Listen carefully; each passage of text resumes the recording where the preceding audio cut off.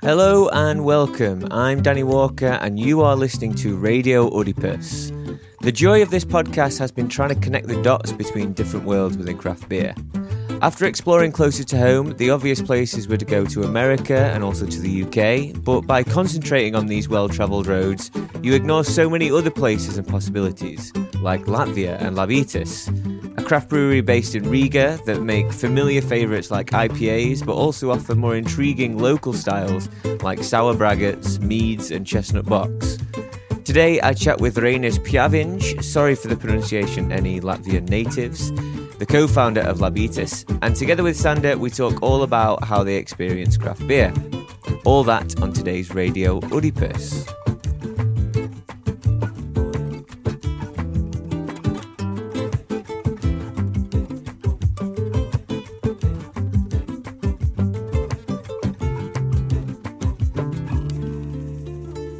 But yeah, just to start off, Oedipus and Labitis do go back quite a while, right? How many years or so have you known each other? Is it 5 or so years? No, I would say even more. I think from we met for the first time at Borevs. Borevs, 2015?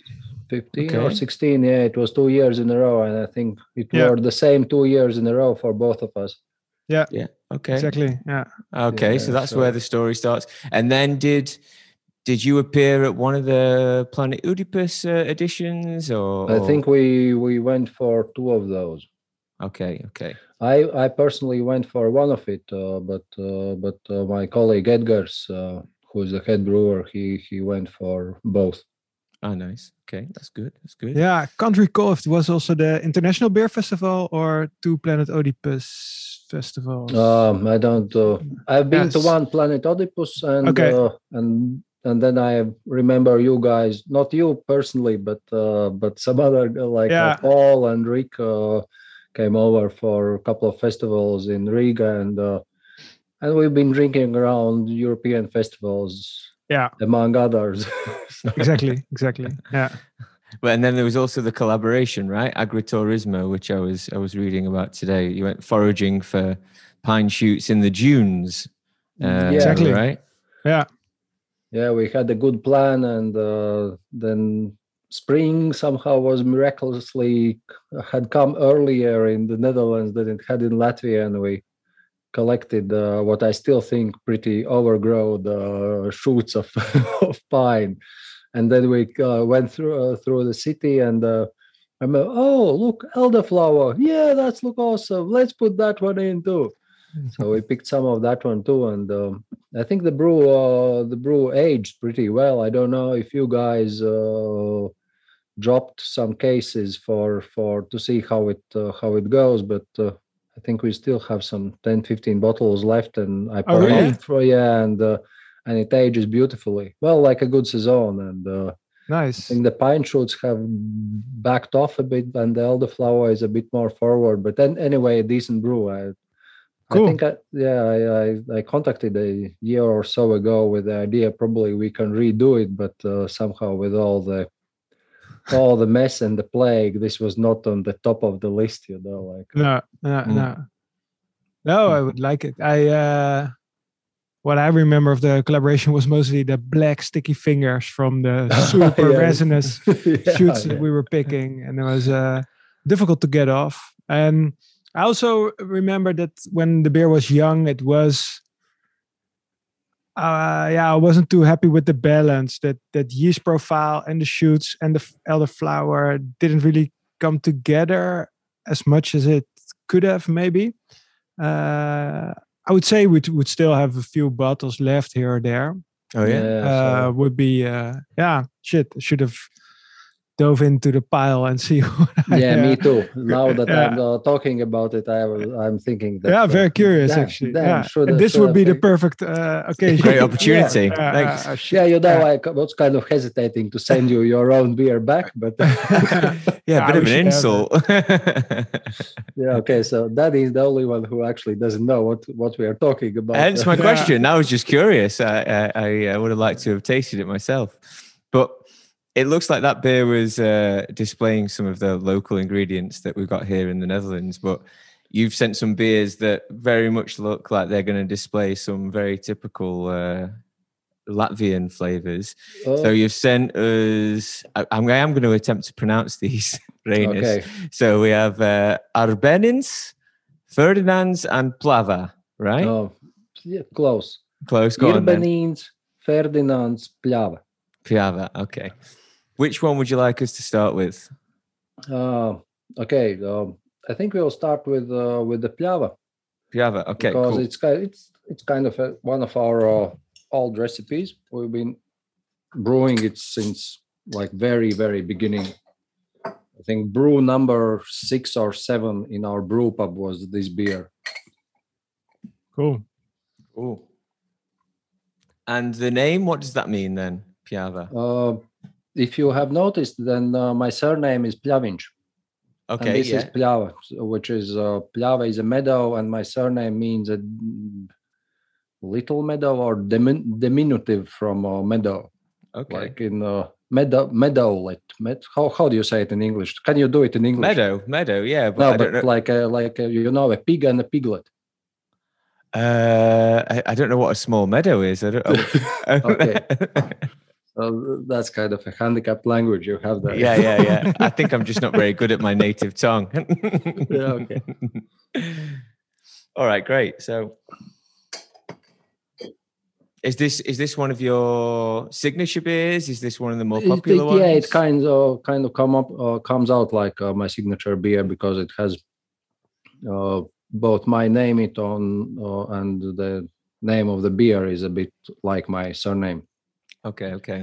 And the idea of the beer is when you drop your face into a full blossomed meadow in summer and close your eyes to capture that moment like a summer meadow in full blossom. So what we've done,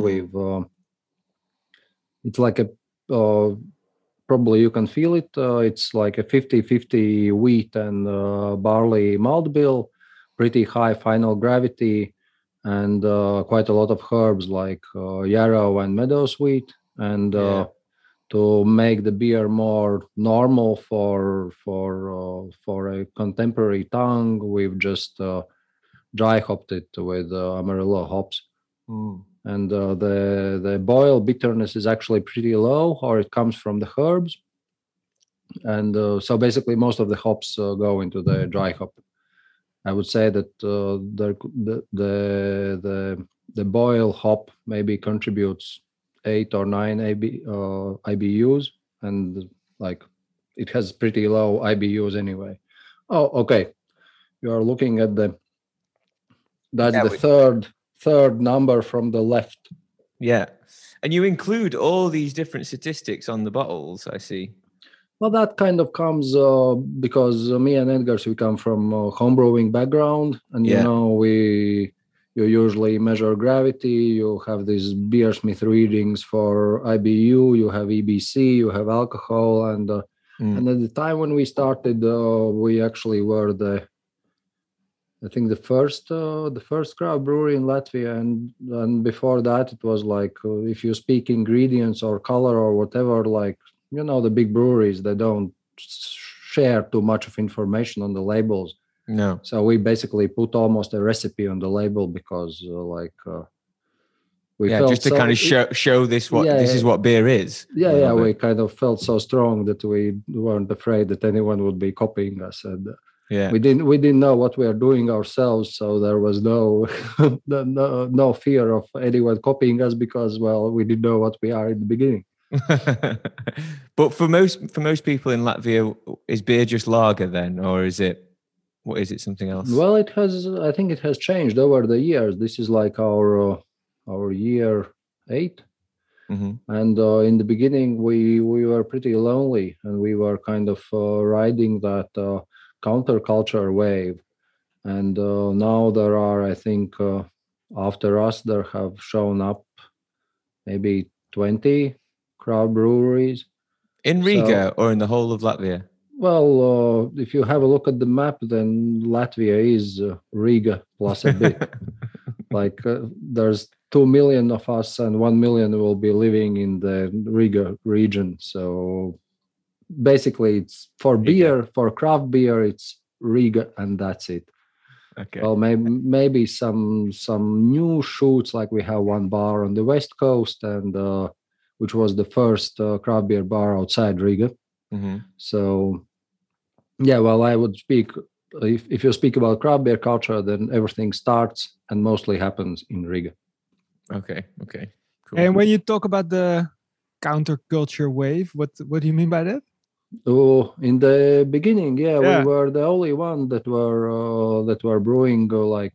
Okay, we actually didn't start with an IPA as most craft breweries do. Like our first IPA came, I think, in the second year. We started with all this crazy herbal shit, and and so we were like totally different from what you could buy in shops. We weren't available in any shop except our brew pub for the first 3 years. So the only way how to experience Labiets was to go to one small 48 square meter pub in outskirts of the center of Riga. So it sounds pretty counterculture to me, like Right. when you could get any beer anywhere almost, and then there is one beer that everyone said, wow, that was something amazing, except the next day, which was exactly opposite from amazing. Yeah, and well, like people that are used to filtered and pasteurized and filtered beers, they will. You need some time to get your stomach and your whole organism to operate with such heavy brews. Like, well, any ale is more heavier than a lager, so. Mm. And that's the majority. And that's the majority of what was drunk. Is that the traditional beer, like a lager or a pilsner? Well, yes. Unfortunately, the home brewing was mostly killed in the Soviet times, mm-hmm. and there are people in rural areas making beer. Well, we actually found two unique yeasts, like this Norwegian guy who is hunting farmhouse yeasts, Lars Marius. I don't know, Sanders, if you've heard, he released a book. Yeah. He released his book about farmhouse brewing in Northern Europe, and with it, while he was doing research, we helped him to find a couple of unique yeasts in Latvia. So it was not completely dead, but the reference beer for all these home brewers was almost always a good 19th century second half lager. Because I remember we went also to Norway to one seminar, and there was this Carlsberg guy who was telling about how they recreated the 1884, or it was 150 years or 130 years from the brewery or from the Carlsberg laboratory or something like that. So they found an old bottle, got the yeast, they found the barley of that time and flew it from New Zealand to Denmark to have two harvests. Like they genetically went backwards and like totally crazy. Like, and then they made 500 bottles of it, and they even used the glass from the end of 19th century. And Wow. They opened the bottle, like it's a small workshop, like I don't know, 15, 20 people, and they bring in 4 bottles, and you've heard like for 1.5 hours, you've heard how much money they've poured into the bottle. And then they pour this beer into glass. I drink and oh fuck, this sounds like a Latvian country lager. So, and it was like, well, like a bit dirty lager. Sometimes lagers taste a bit dirty. Like especially when smaller brewers do them, they taste a bit dirty. So that was how it tasted. Funny. Yeah. But when you were looking for the yeasts, like old Latvian farmhouse yeast, you visited breweries then? Yes, home breweries. Oh, home breweries who kept like, a yeast going for. Yeah. Like one of the guys was actually, we invited him to the last Meetings where also Paul and Rick attended. Mm-hmm. He makes smoked raw beers. All right. Nice. So he smokes his own. He grows his own barley, and then he malts it, and his kiln is basically the second story of his black sauna. And the black sauna, like in a sauna, you would have a stove, and it has stones on it, Mm-hmm.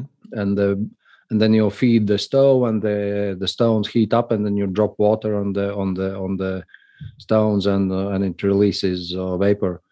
And the black sauna is a bit different. It's like you actually make the fire inside the stones, and there is no chimney, so that the Smoke smoke goes directly through the stones and up and away. And then you put the malt at a certain height. You make your sauna day, like in rural areas, once in 2 weeks, and that is also your malt kilning day. So yeah, wow. and it was interesting that he was using birch as a firewood, which is strange because the birch is very full of tar. Like when birch, when you burn birch firewood, it's always tar. You never use it for smoking meats or smoking fish, for example. You always use how do you call them? Well, anyway, a different type of firewood. Not pine, no. No, not pine. It's I think it's ash. No, ash is. I'll look it up at a certain moment. I'll tell you. Well, it's a as a firewood, it's rubbish. It's very light, and it doesn't have too much warmth in it because it's not dense. It's like it's usually a wood that you would, if you have this type of wood, you just chop it down and put some normal trees instead of it. But it's good for smoking stuff because it has very clean smoke with little tar. And that's, for example, the German Rauchbier tradition is in that way also interesting, that they use mostly beechwood, which is also a very tarless smoke.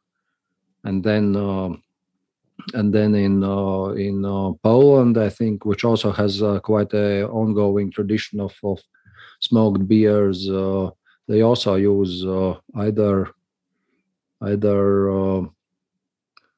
beechwood or oak, or also yeah. Well, anyway, it's always a piece of wood that will produce little tar in the smoke. So how did you find this guy, this home brewer who was making these smoke beers? Well, once in a year there's a big gathering of craftsmen of Latvia. Okay. In the Museum of Ethnography. It's like a huge place just outside Riga, where in the 1930s they gathered all like typical buildings of a Latvian farmstead, like to preserve them. Okay. So it's an open air museum, and then there come different craftsmen. There are usually beekeepers, people that make traditional clothing. You can buy best woolen socks in the world. You can get leather, knives, smiths, like metal smiths, amazing pottery, homemade cheese, pies done the traditional way. Well, basically, if you want to feel the Latvian culture to the bone, you just come in the first week of June to Riga to that festival. Yeah. And in that festival, and they have you cannot just buy yourself in. You need. Do you need to bring a craft then? Well, you need to bring your craft for evaluation. Oh, really? Okay. Yes, and we once we started, we knew we want to get there. We sent the application. They said, okay, we know you. You're okay. You can come. And the next year we had launched our webpage. And they replied that we don't. This you guys look too official. Yeah, you have too good webpage. Okay, I thought that was the thing. Then it's too commercial. Sorry. Yeah, exactly. You look like you've spent more than 200 euros on your webpage. That's not craft. Yeah, that's definitely not craft. What are you making? Web pages or a beer after all? Beside, but we convinced that we are still very much okay. And Valmir Muj is always on that festivals, and they're quite more bigger than we are. And but yeah, and anyway, it's there are a couple of guys who make meads and these northern wines with a lot of sugar and some berries, and there I found Dainis Raksniņš, who was brewing his beer. How did you guys, you and Edgars, how did you start and end up home brewing together then? And what was the influence? Was it going to festivals like this and wanting to reproduce meads, or was it in any reaction like the Oedipus story was to kind of seeing American craft beer flavors? Where was the influence? Me and Edgars, we have never brewed together. No? That's the funny thing around us, is that for a very long time, and we still do have each of our of Labiettas beers is signed. It's either mine or Edgars. Yeah, and I'm not too fond of his beers, and he doesn't drink too much of my beers. So, and now, like with the limited releases series, where we go more into barrel aging and wild beers and mixed fermentation, then we are kind of on the same page. But if we speak like regular brewing, we have how do you say, taste preferences. So we have never brewed together. We met at a homebrew gathering where we were both pretty enthusiastic about them. Like Edgars wrote a book about homebrewing, like the handbook of homebrewing in Latvian, because most of people at the time who picked up homebrewing, there were just guys living in the countryside who would like to start to brew beer, and English was not there, like YouTube and English, that was not like their first or second or third source of information. So it took Latvia a while to catch up, I guess. Then, like we have a look at the map. We are like the province of Europe, the Far East. Nice. Like COVID came to us also later than it did to you. So it took a while to get all the way up there. Yeah, exactly. But I saw on your website Edgars is still doing kind of homebrew videos. Was he doing homebrew videos when we started out as well? No, this one we actually did for like to bring. The idea was that it's beneficial for us to bring more people into beer awareness as it is. And homebrewing is like I got into beer because of homebrewing. I didn't drink. I hadn't tried an IPA until I had done, I think, 50 homebrews. Mm-hmm. Like I went, and I maybe intentionally, so not to spoil my tastes, I was not touching Belgian styles until I had been homebrewing for a year or two. So, so I don't get influenced too much from like. Because when you drink amazing beers, you don't think, oh, I would like to brew some unique taste. You think, I would like to brew something like this. And then you somehow lose your virginity before you understand what sex is about. So I don't know if I explained this well. Like it's like probably not the best comparison. I like that you attempted an analogy there, but it didn't quite work out. But what was it like when you first made an IPA then? Was it good or was it bad?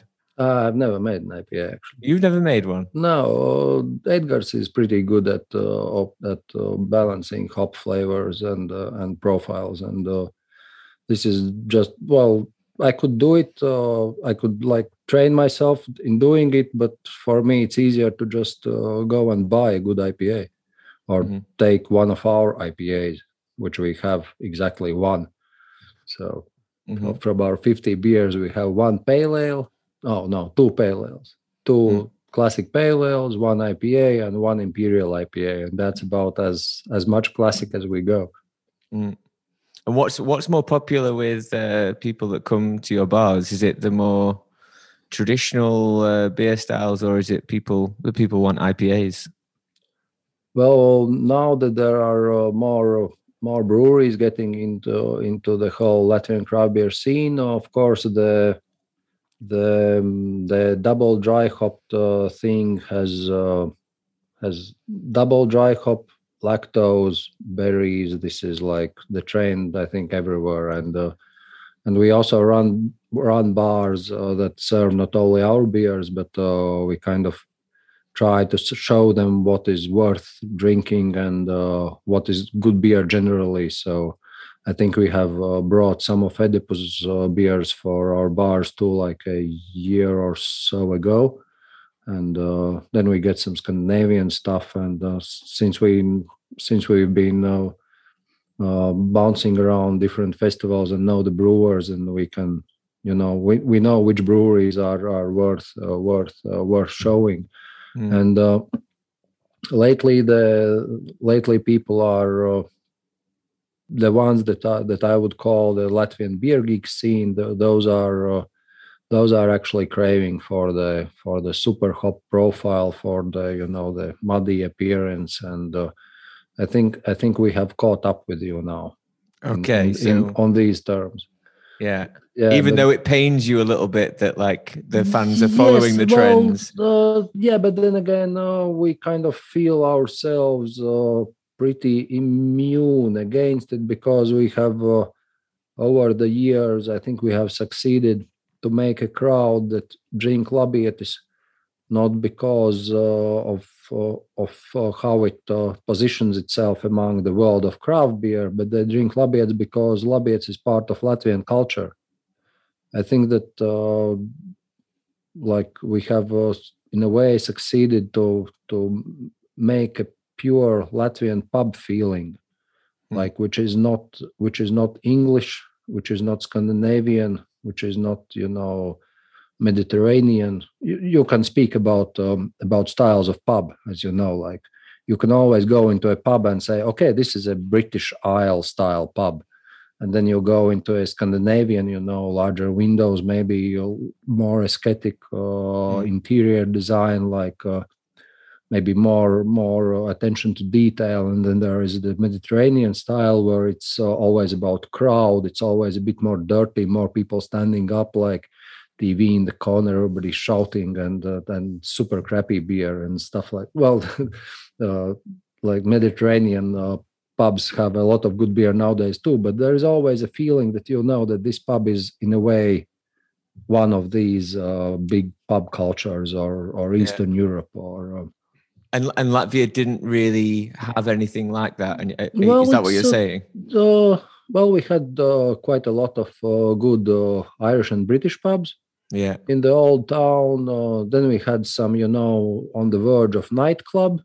Mm-hmm. And and then there of course are restaurants that turn into a place where people hang out for a little longer than just one drink after dinner, but like a pub that serves nothing except beer. And has like a lot of it. And in that way we were the first in Latvia.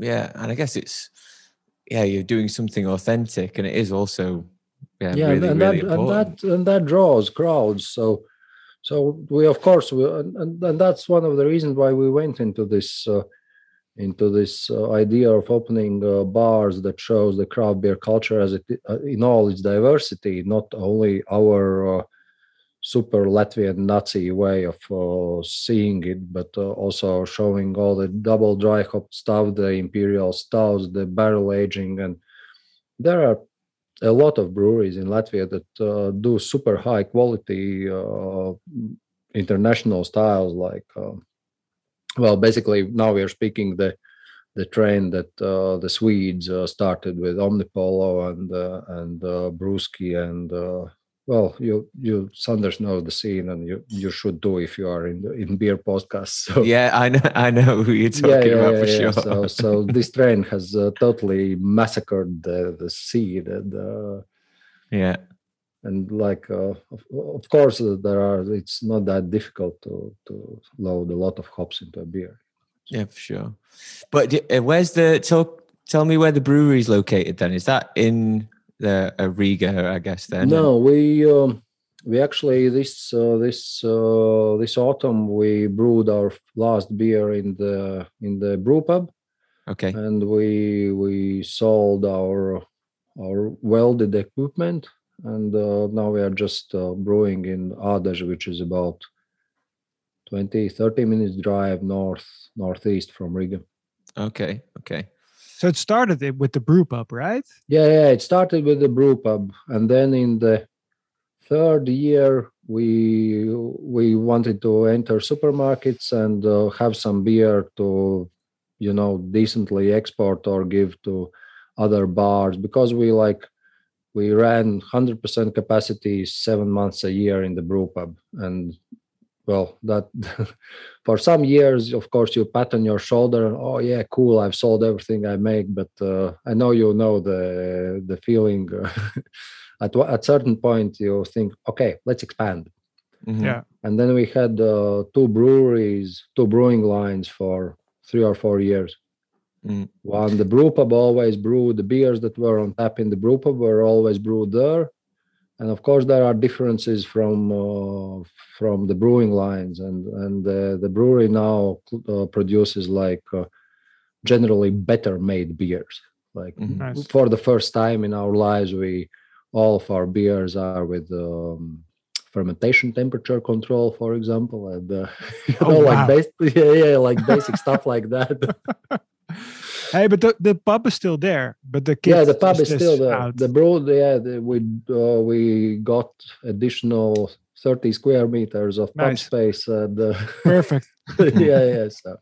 So now we have a larger pub and a decent brewery. And but there must have. I know you said you wanted to expand, but it must have been the right time to expand, right? You must have grown in popularity, and it sounds like you've now got bars, or you're involved in bars that are located all around Latvia. Would you say that craft beer is becoming a lot popular amongst locals? Yeah, like non-Riga locals. Or yeah. Is it expanding beyond just people that were visiting the brew pub? Yeah, definitely. You can like the initial crowd that came to the brew pub that were it for the last years it has turned into a place where, like how our bartenders call them, the zeros are like coming around. Like the zeros are people who have been born after year 2000. Okay. So they're 18, 19, like yeah. It's like a really young crowd. Yeah. And the guys that started that built the Latvijas scene with their presence, they're like 28, 35, like people that have established their point of view, and they go into that bar and they understand that they are seriously outaged. Okay, yeah. So in a way, we needed to get our beer available in other places so that those people can get a hand on it. So yeah. Is there what kind of people are these then? Are these just people? Is there a drinking culture like there is in the UK where people just want to get wasted, or is it more refined drinking, people enjoying a nice craft beer with food? Who's drinking the beers? At this moment, we of course have this, as I told, the pure Latvian pub where people can evaluate that you have a 14-degree braggot for €5 for half liter, and and that's a pretty good price performance if you are 19 or 20. Mm-hmm. And then there, of course, are people that will take the small volume and try to sip it in the noise. Regarding food, I really cannot tell, because all the the good restaurants in Latvia, unfortunately, are still under the corporation spell. Okay, so you can't get your beer in the restaurants yet? Not really. And if we can get, we will get it in bottles. It will be not always on the main menu because, they won't. It will be like on. It will be very difficult for not the bartender, but the waiter will have to take an extra step to actually offer our beer. And if you have, like a regular big brewery lager on tap, which is pretty typical for our restaurants, they still think that Northeast Europe should make their food around wine, which is, I think, not correct at best. And like they take all the lengths to get organic. All game is organic. Like they get Latvian game, they will get Latvian like reductions from Latvian plums and stuff like that, and then they serve it with a industrial pilsner or a shitty pilsner. And that's one of the things that we have not done yet. We have not gotten to a point where we can say that we have established ourselves in the food pairing and the restaurant and the high in fine dining. And our pubs, like we know, well, everyone who makes beer knows how to cook, but we are not chefs, and all our bars are bars. Like we will go as far as dried meats, cheeses, like basically only cold snacks. We will never have a full-on restaurant because that's a totally different type of business. We know nothing about it. It is highly competitive, and we have already created a bit of not untrust, but other owners of bars are thinking twice before getting our beer. Because we run kind of some bars ourselves, so basically they're paying their competitors. A turf war. Well, it's not a turf war, but you can understand, especially if you are like on the same block or something like that. Or and like I said, we are not the only craft brewery in Latvia. Yeah, I understand. I guess that's a little bit where there's still a bit of work to do or catching up, because it's not just fine dining restaurants that kind of here in Amsterdam that give a shit about serving craft beer, but it's all, most restaurants have a dynamic or diverse beer menu nowadays, and not just serving wine and craft beer, it's also kombuchas and artisan coffee and everything else that comes with it as well. Yeah, but you have the luxury of living in a city. Yeah, sure. We live in the woods. Yeah. Is Riga still in the woods, is it? Well, Riga is a pretty green city, but it's, it's like 1 million inhabitants in over a pretty large area. And like restaurant and bar culture, you cannot compare Western Europe to Eastern Europe. Like we've had like 50 years of silence. Like if you would go through Riga during Soviet times at 12 o'clock, I might be wrong, but there could be a curfew, like all of the time. So yeah, that's so it's a bit different. We are at the when we compare how we the traditions of having fun, we have a lot to catch up. Yeah, I guess that's why I find it fascinating, and like all these points might seem quite mundane to you, but they're actually fascinating just because I have quite a naive view of what Latvian culture is like, and that's why I want to discuss more about it. But you spoke a lot about local, and it seems like there is still a big education process to go through, and it seems like you're doing a lot. But how is it when you come into Europe and you come to places like Borefs, and are you concentrating on trying to get your beers in more European places or even further afield? Well, we have this. We've had for quite a while the basis of our business philosophy has been to stand strong on our home market and to expand afterwards abroad. And now we are at the point when we are seeing that sales growth is slowing down in our home market.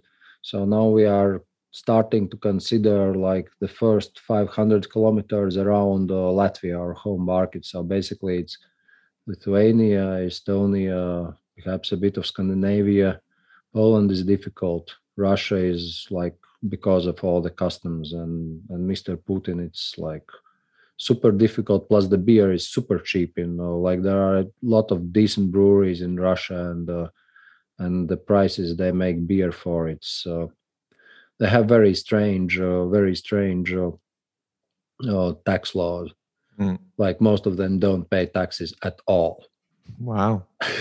Well, Russia is funny in that way. It's like a country where only large corporations are taxed, and as long as you are reasonably small, no one actually bothers, because the amount they can get in taxes from you is so minuscule compared to what they can get from a state-owned or partly state-owned company is like not worth the hassle. Yeah. So. Which sounds pretty good, but then you got to put up with the rest of the stuff that you have to put up with living in Russia. Mainly what Mr. Putin puts in. Well, it might not be as bad for me as it is for you, but it's still, yeah, it is an interesting country. Yeah. Yeah, for sure. Hey, let's. What beer would you like us to drink next? I'm keen to try another one with the lager, with the bock, with the chestnut bock, the Ferdinand. Hey, but about the first one, still one question, because I found it. There's this honey buckwheat kind of deep, really ripe character to it. There's no honey or other grains involved. No, just wheat and barley. Wow. Yeah. Super and I think the buckwheatish thing might be meadows wheat. It has there's a lot of meadows wheat out of your brewery too, I think. If you pick it in your hands, like it's like mid-late July, maybe earlier in your place, then it will get a honey like they don't call it meadows wheat for no reason. Because it's men make mead sweet. It sweetens the mead. It has a sweet smell. Yeah. Yes. I definitely get that. Yeah, it's probably that. I'm not too familiar with it, to be honest. But another thing that we have, I think, successfully done is that we've attracted to beer people that would have never drank beer. They would have never started with an IPA. So they come into this brew pub, and they get this stuff, they get some meads, they like, at the very start, we understood that we want to address ladies. Oh, yeah? Yeah, well, imagine, would you like to go to a pub where there are only guys? Yeah. Well, I don't know about your orientation. No.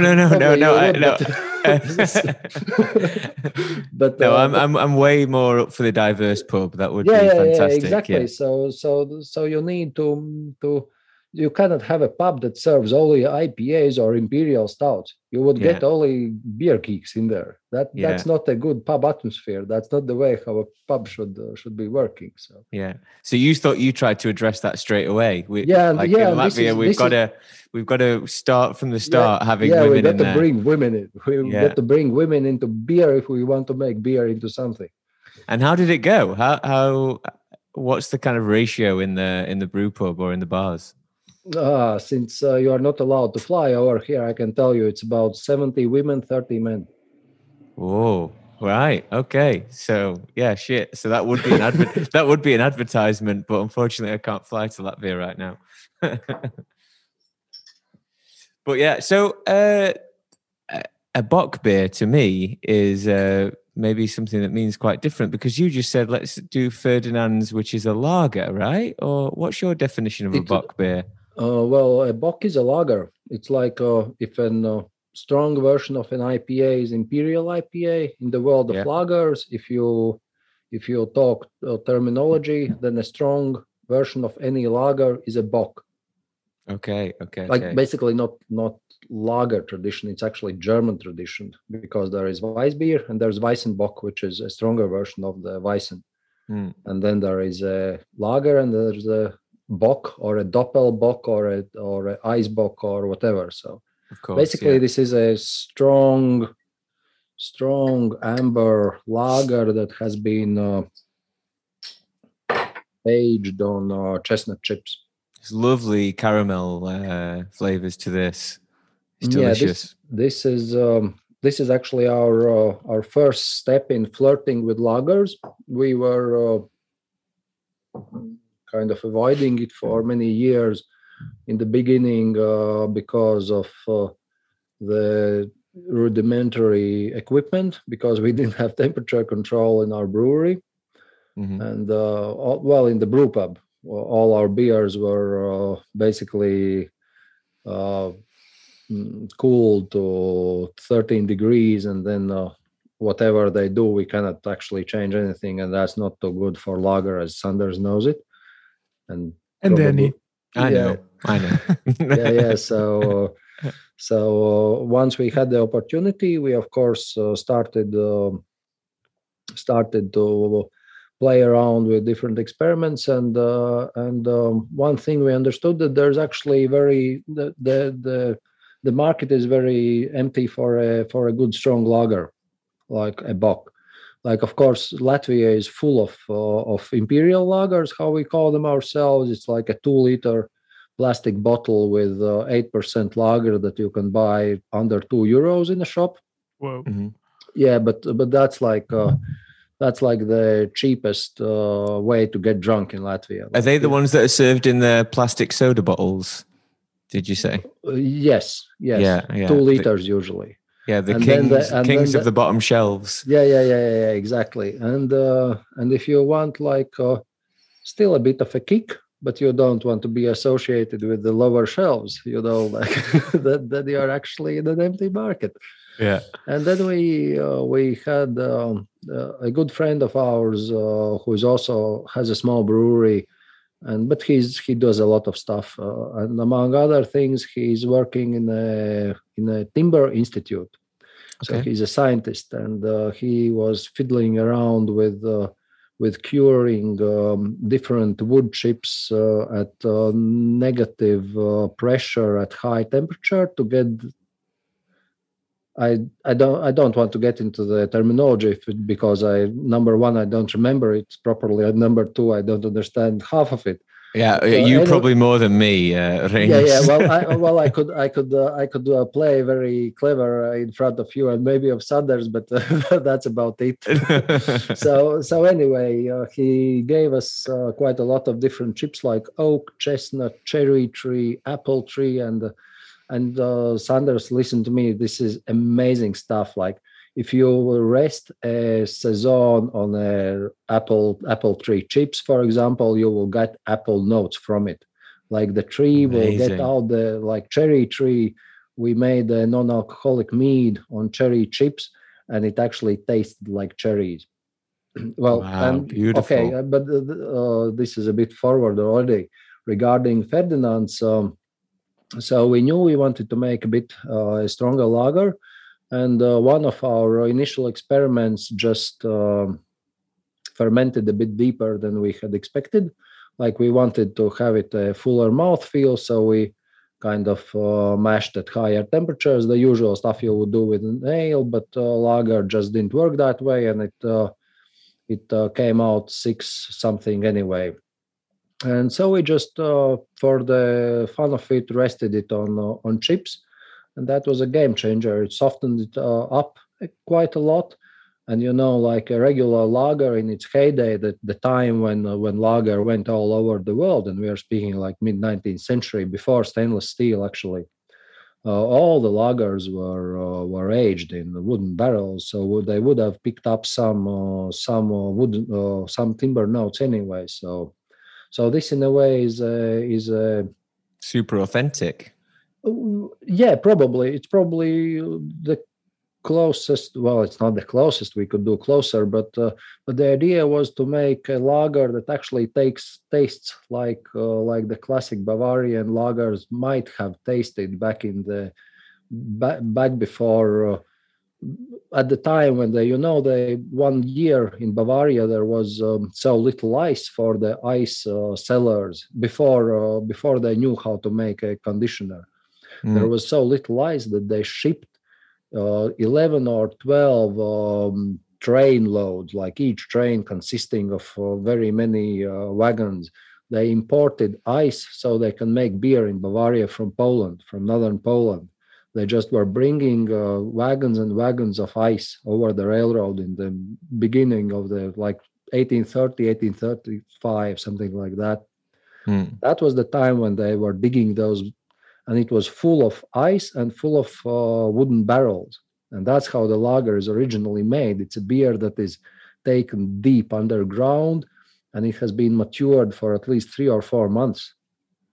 So and of course, Carlsberg went all over this and made the process shorter with the help of science. But basically, a lager is an old beer that has been aged in wood.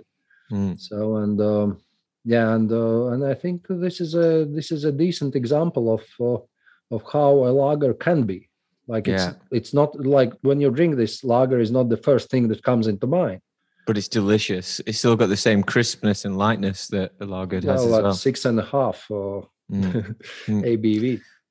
Kind of surprised by the chestnut character. I always thought I understood that chestnut barrels are also pretty neutral in taste, and you can use them for also mixed fermentation and have it as a secondary fermentation vessel or lagering vessel. You can age beers on chestnut, but these are just the chips, maybe more surface contact, or is there also a treatment in these, or a certain type of chestnut that is produces more aromatic wood? Or no, we were out of chestnut trees, and it has to be, before it goes into the kiln, it has to be dried out for at least a month. It has to get the humidity down to a certain level before it goes into the kiln.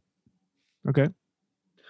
And I phoned around friends, and in Latvia you always know someone in the countryside who has just a freshly fallen chestnut tree, because it cannot be too old. Come on. I'm sorry, but that is such a far cry away from where I'm from. Exactly. That's why I'm telling you. You live in a city. We live in the countryside. I might be from Riga, but it's basically a countryside. You scratch every Latvian a bit, and you'll find a rural person underneath. So wow. Yeah. So we found the chestnut tree, which was, I don't know, maybe a month old. From it had the storm had broken it. So basically the idea is that the type of chestnut tree is not the issue here. I think it's the treatment, the pressures in the kiln, and the guy he still mostly makes the chips for guys who use it for distillates. Okay. Yeah, so he treats it with the purpose of getting most of the flavor out. Yes, exactly. And that's super interesting, really interesting, because I've used also some different types of wood chips before, but always was underwhelmed with the result. But this is as if there were actual chestnuts in the beer. It's really this is actually I've never eaten chestnut tree or I know that in more southerly countries you do eat chestnuts, but those are different types of chestnuts. We cannot eat our chestnut trees. Okay.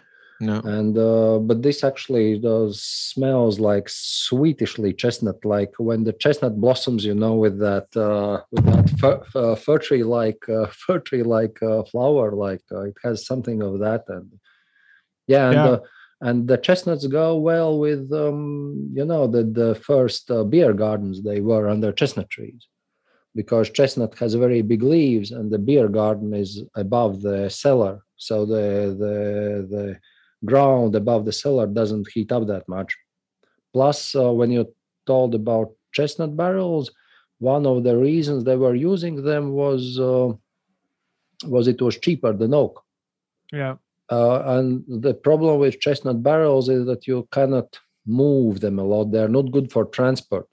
But if you keep them in one spot, that's a cost-efficient way of substituting oak. So basically, if you are a brewer, if you have a fermentation vessel or a lagering vessel, then it could be chestnut. I don't know. It's like that history is very. They didn't take that much notes as we do nowadays. It's like every homebrewer learns nowadays to take notes. Yeah, exactly. Rule number 1.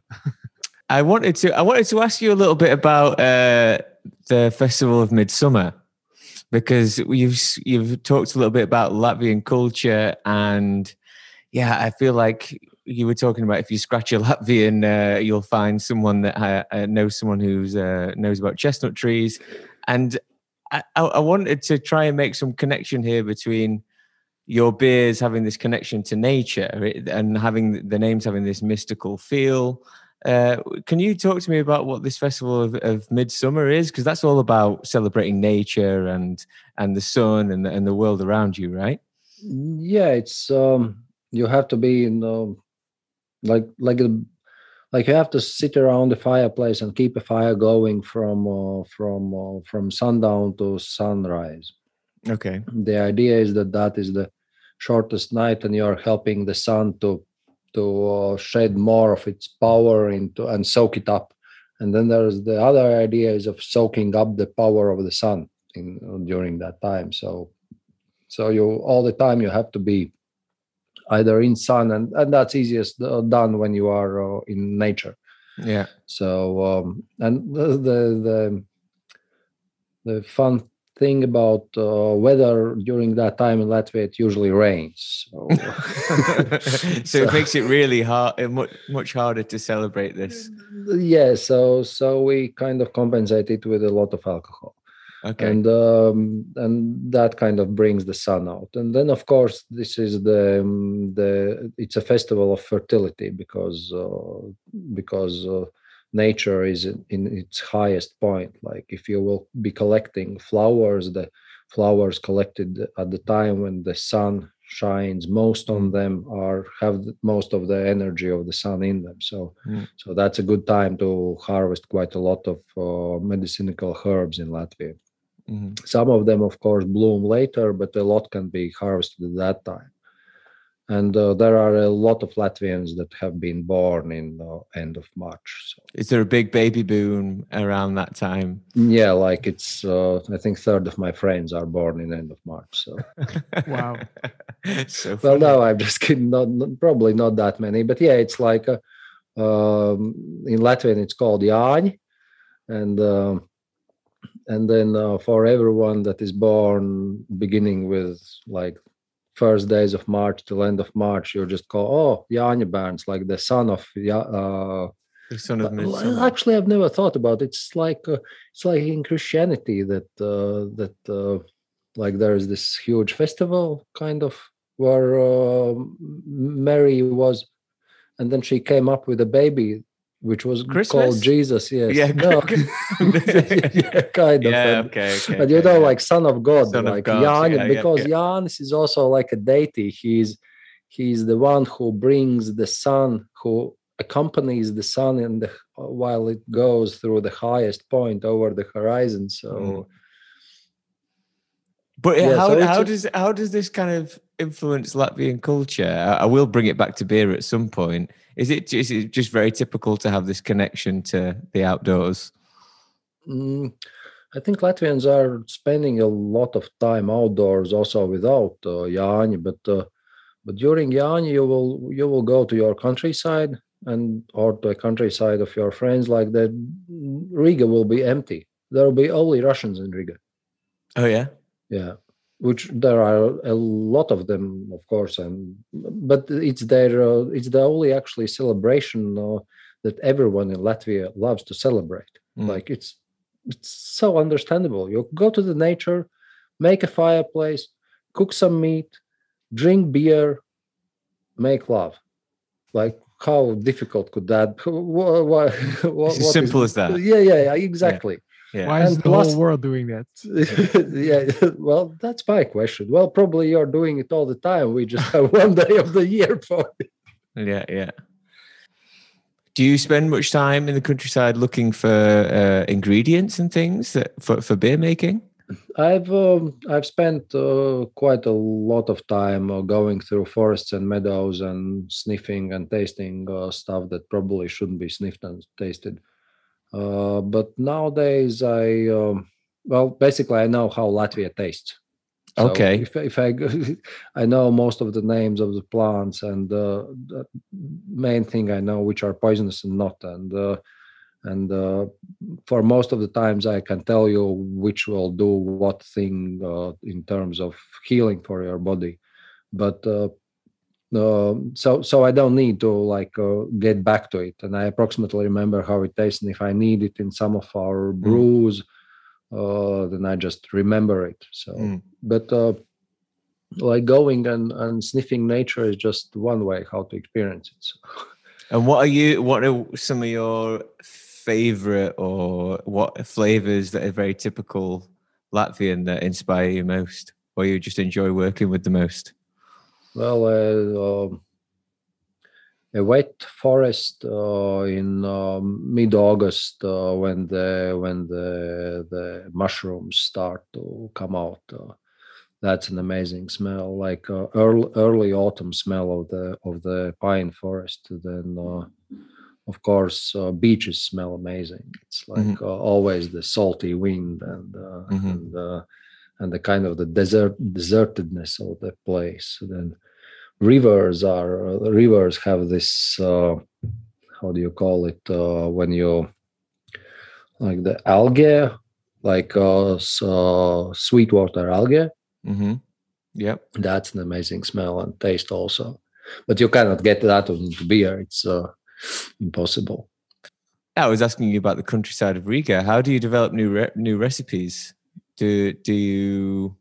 Yeah, well, lately the new recipes I don't know if it's the same with Sanders, but for us, me and Edgar's, we have went into the dry side of beers. We are not so excited about juicy stuff anymore, and now the thing that excites us actually is well, it has always excited anyone, but the things where we try to grow more is the spontaneous fermentation, mixed fermentation, drier beers, like maybe not that much not that much sweetness and final gravity as the initial beers that we are making. Actually, like Pļava, I wouldn't make a recipe like this nowadays. It's like it doesn't interest me that much anymore. So. Is it on purpose that you only focus on that now, after maybe trying out or exploring different areas of beer or the beer palette before, and sort of understand it maybe, and only then you can take that step? Yeah, it could be that that you have to grow out of the sweet stage. Like, you remember when you were a kid, sweet sugar was the best thing in your life, and then with time you kind of, okay, but this like also tastes fine. Like there is stuff that you don't eat when you are a kid, like onions, chili peppers, well, there is each kid has his own thing that he doesn't eat until he's grown up, and that probably is the same with beers, that you don't you actually don't fully understand them, or you don't have the time to actually wobble it enough through your mouth and mind to get to it. And we had this opportunity to like make a cool ship. So we just made a cool ship and started experimenting with it. And we had some beers beers that had caught some infection on the way, that we had kept for a while and see how it goes. And with time you understand that the brewer is just he's not always meant to be in control of everything. Sometimes time and nature will do better job than you might have imagined. You just need the the space to let it do its work. So it's going back to the wild fermented stuff. Is it maybe a nice opportunity to drink the final beer you sent us over, which is a barrel age? Yeah, let's pop that. So, and this will be, I think, some of the countries consider this berry poisonous. Yeah, you're going to have to give me a bit of a crash course in what Braggot is. It's something I know is made with mead, but I really don't know that much about it. I know it's something that was really popular in England. It's probably one of the oldest fermented drinks that have existed, right? Yeah, in English language, a braggot is when you use both honey and cereals as a source of sugars. Okay. So anything that will have a teaspoon of honey in it can technically be called a braggot. Okay. But this one is fermented down to a bone, so there will be a very little honey in it. And we got some lacto-infected barrels, which went a bit sourish unintended. And we just forgot it for about a year. This is one of the serendipities of our beers. And after that, it was still next to undrinkable, close to undrinkability. And it still is, actually. I want to see your faces when you taste it. And sour. Yeah, but and then we played around with the idea of adding berries, but we knew that we don't want berries that will add extra sourness. So we needed berries that have very strong taste besides sugar and sourness, because all sugar will be killed anyway. Fermented. And so it was the season of viburnum berries. I don't know how it's called in Dutch or proper English. I know only they have this seed inside that is shaped as a small heart. And there are also some historical references of this berry used in brewing in Latvia, like in the late 16th century. There was a girl that was burned that she had made a viburnum berry beer and put a spell on two neighbors. So she was burned as a witch. Wow. Yeah. So and the taste profile of the viburnum berry, it's unedible until the first frost, and after the first frost, it gets like a bit meatier because it has frozen, and also a lot sweeter, and it develops a totally different taste profile, actually. Wow. So yeah, so we put these berries, quite a lot of them actually. We gathered. We have our own gypsy community that pick our forest herbs, so they picked these ones also for us, and then we laid these on additional chips to soften it up. So we went actually extra length to make it as unsour as possible. And for a while, we were not sure to release it. But then at one, we gave it to our a closer crew. And they said, "Oh yeah, wow, this is for sour people. People that like sour beers. It's the viburnum berries give a very unique, even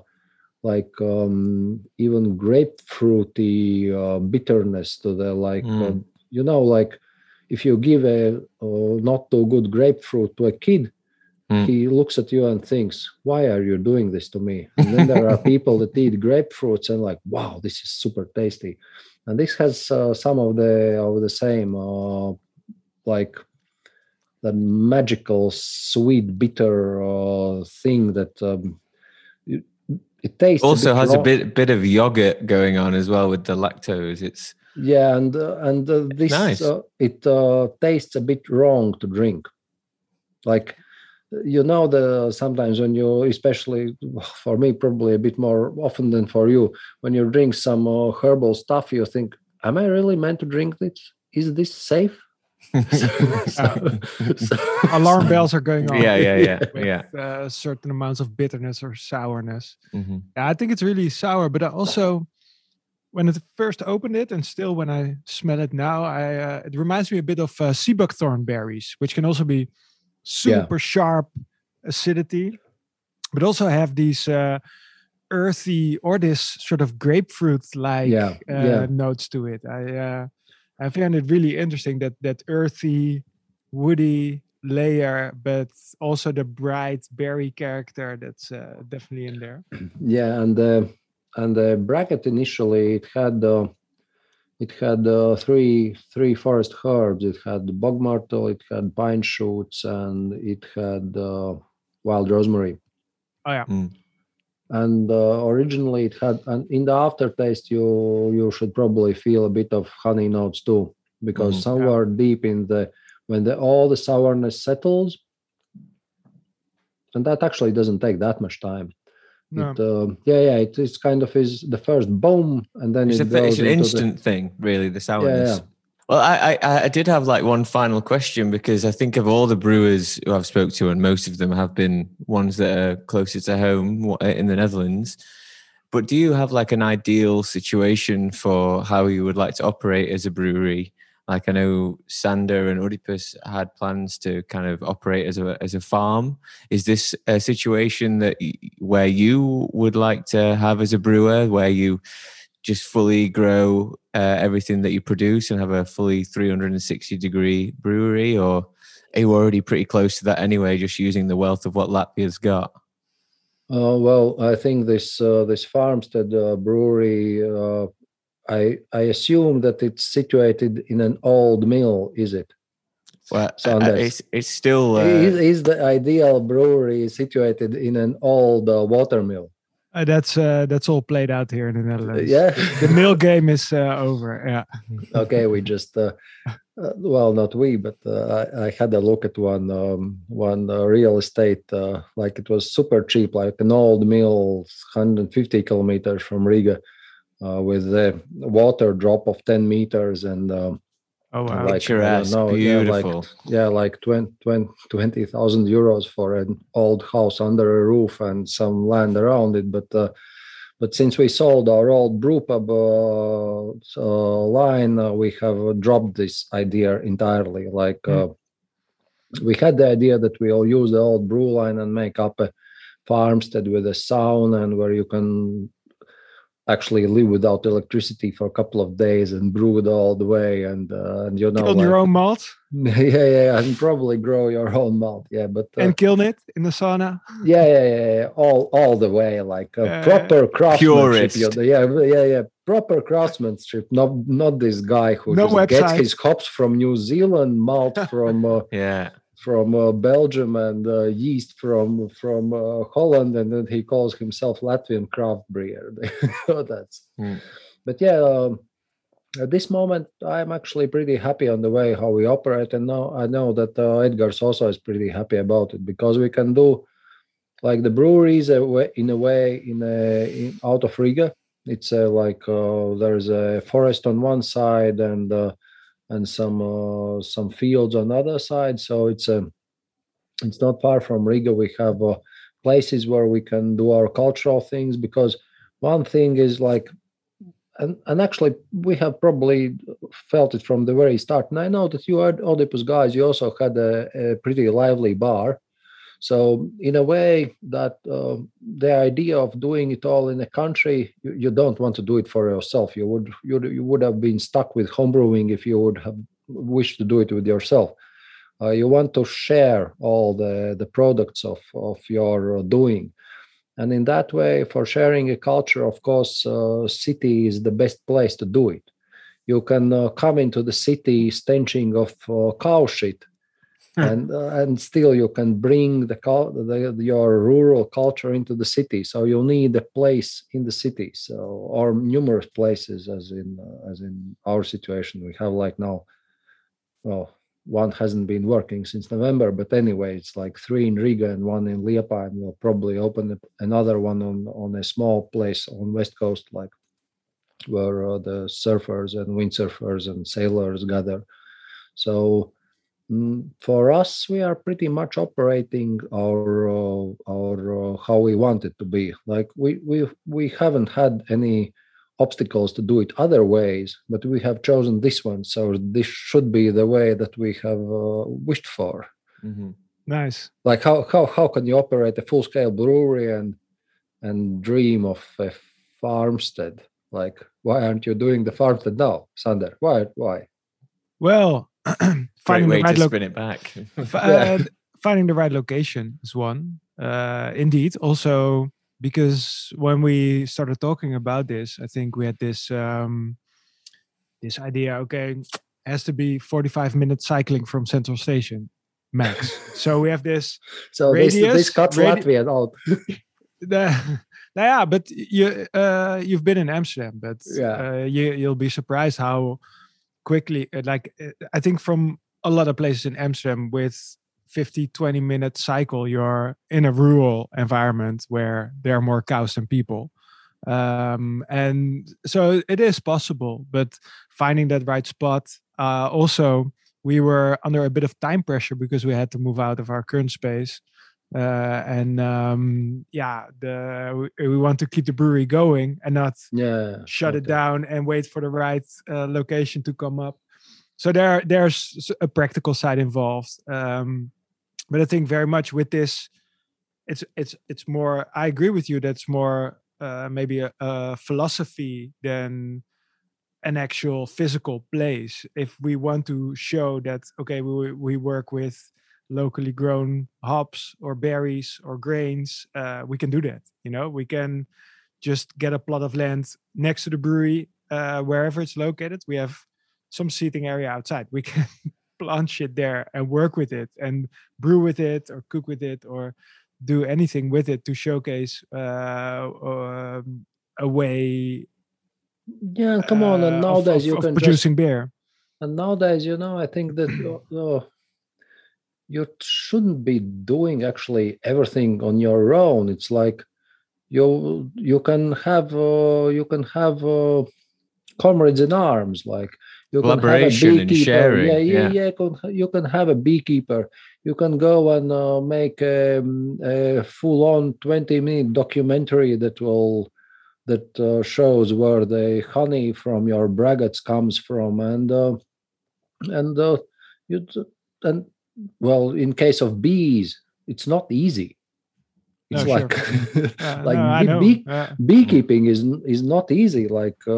And growing barley or wheat, it's not easy either. And I'm not sure I want to spend the rest of my life perfecting the craft of, I don't know.